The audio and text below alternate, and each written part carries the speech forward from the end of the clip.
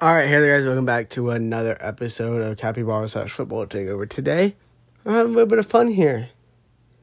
We are going to be discussing a couple players who could potentially break into the first team ahead of the second half of the season.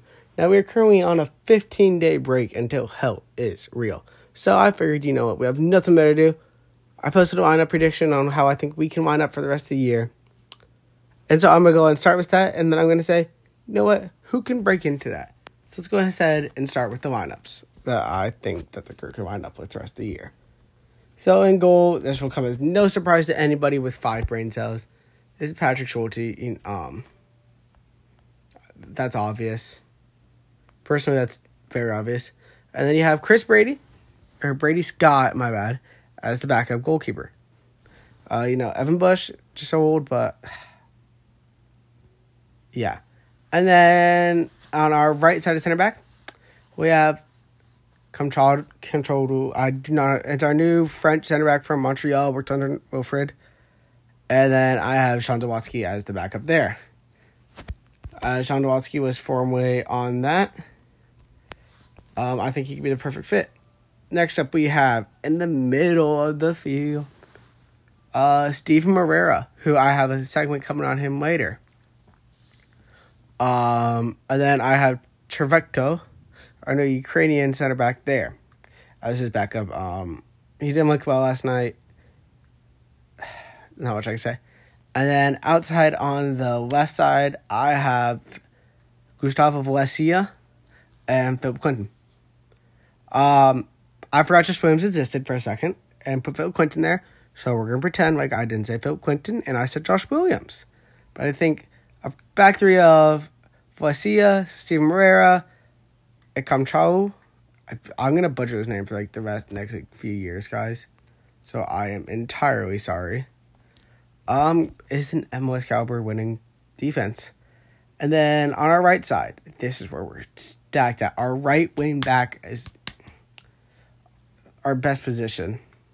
Because we have Julian Gressel and Mohamed Farsi there.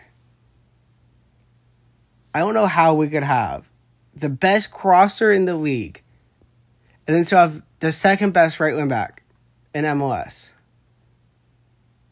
Oh, who's the second best? It could be either of those, depending on the day. Gressel plays a dime into the box. Farsi fast as shit. So I think a lot of stuff could happen here. Then on the left, I think is maybe one of our worst, because we don't have Will Sands here yet. I think we have Monte Amundsen and Jimmy Miranda. I think if Will Sands can get back and healthy, Will Sands takes over for Jimmy Miranda and ends at that. But I don't see him breaking into the first team with how Amundsen's been playing. And then so we have our center defensive mid.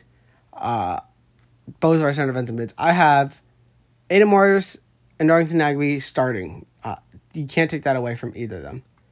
And then for the backup for Morris, I have Isaiah Parente. And for the backup for Nagbe, I have Sean Zawatsky again.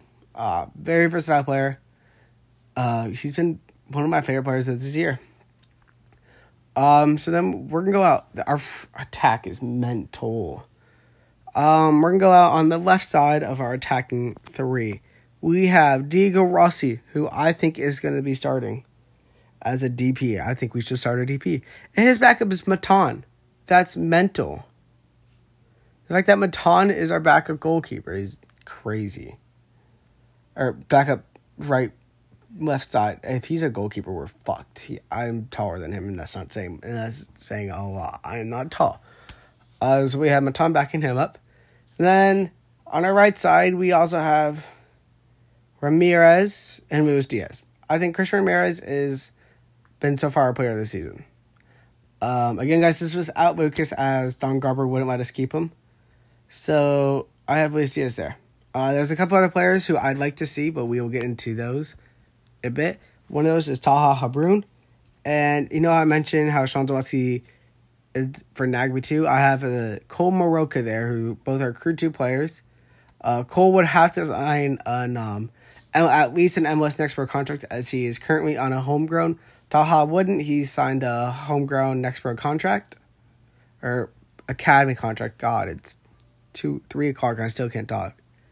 And then Our attacking, I see 100% Kucha starting and then Jason as the backup. So now we're going to get into the premise of this video. There was some news breaking out. I'm good to the breaking news first, very quick here. Some news breaking out that Steven Moreira is in contract, is in negotiation still to sign a contract extension with the Columbus Crew.